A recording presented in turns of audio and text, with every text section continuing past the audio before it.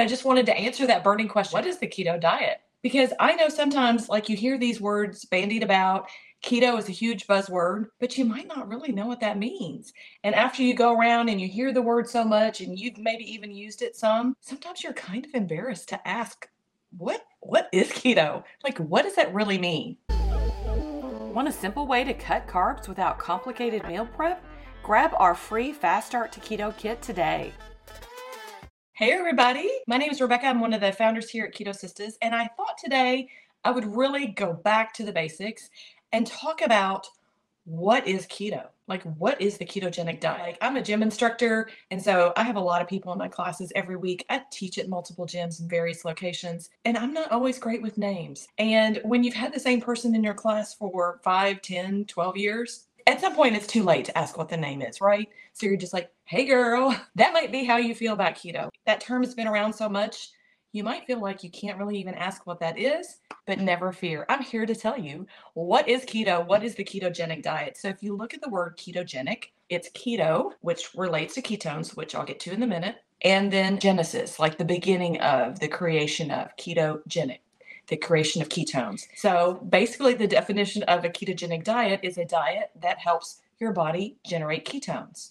Okay, Rebecca, that sounds all fine and good, but what does that really mean? Ketones are this magical substance, very natural, but very magical, that your body creates when it breaks down fat. So it's a fatty acid metabolism byproduct.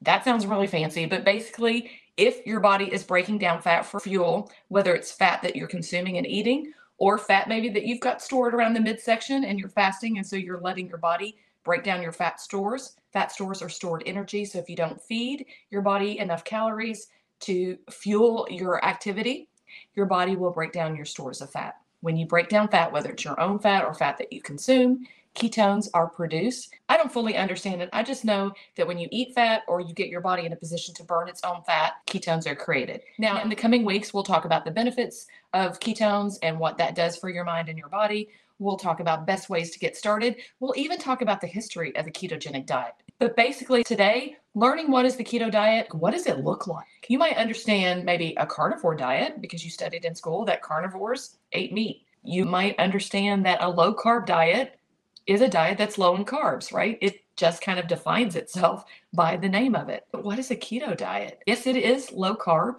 but it's so much more than that. In short, it's a diet that gets your body creating ketones. It's low carb, moderate protein, and high fat. That high fat component is really the hallmark of the keto diet and why it is so different from all the other diets out there. So maybe you've done Atkins or low carb diets before. Those can be good because reducing sugars, that's a good thing. Reducing the amount of carbs, that can decrease inflammation in the body. It can help you lose weight, lose fat. But doing it might not be so pleasant because you might be hungry, because a lot of diets are low carb and low calorie. And that's a recipe for being hungry, hangry, grumpy, not pleasant to be around. And it's very, very challenging to stay on that diet. So a lot of women, especially when we've been yo-yo dieting over the years, we really restrict our calories. And the comments would love to see, have you ever felt hangry when you're trying to lose weight? Have you ever been grumpy because you're just hungry and tired? That's because traditional dieting makes you hungry and tired. But guess what? I've got great news for you.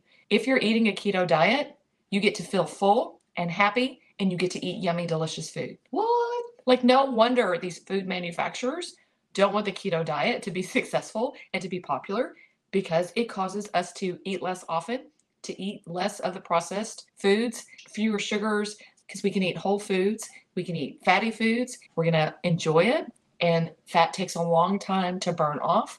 So you don't feel as hungry, so you don't have to eat as much or as often. We're going to feel satisfied. Being hungry is not a fun place to be. The high fat component of the keto diet is really what makes it so unique and what helps it be a lifestyle, not just some sort of fad diet that you're doing to lose maybe a few pounds before a high school or a college reunion or your kid's wedding. I would love to see in the comments, kind of raise your hand. Were you victim or party to the low fat craze? I know I was, because they started preaching about how fat made you fat. It's literally called fat. So it wasn't a stretch to make me think, okay, if I eat fat, I'm going to get fat. So they told us it made us fat. They told us it was bad for our heart. They told us it was all of these evil and terrible things. So I stopped eating so much bacon. I tried to really limit how much I use butter, and I love butter, and I love bacon. Those two are great things. I started adjusting the products that I was purchasing. So as far as dairy products, I started looking for low fat cheeses. I went from drinking whole milk to drinking 2% milk. When I got used to that, I moved down to 1%. I got used to that, I moved to skim. I didn't want to. I was perfectly happy with whole milk. It's what I had been drinking my whole life. But I thought I was doing the right thing because they told us to reduce our fat. So I kept moving towards skim milk, which if you've ever looked at skim milk, it looks like watery milk. It just doesn't look appetizing to me. So I didn't want to go there, but I was trying to do the right thing for my body by decreasing the fat content of my milk. I started buying low fat snacks, low fat cookies. I remember, I think I was back in law school when they had these low fat devil food cookies out. And so I would pack 2 of those in my lunch every day. I have no idea what the calories were. I have no idea what kind of sugars, preservatives, artificial sweeteners, artificial coloring. I have no idea what was in there. All I knew is that it was labeled low fat. So I thought that was a big check mark for doing something healthy for my body. I shuddered to think about what was in those cookies. But I would love to know in the comments, did you participate in this low fat craze? Or maybe you're still there.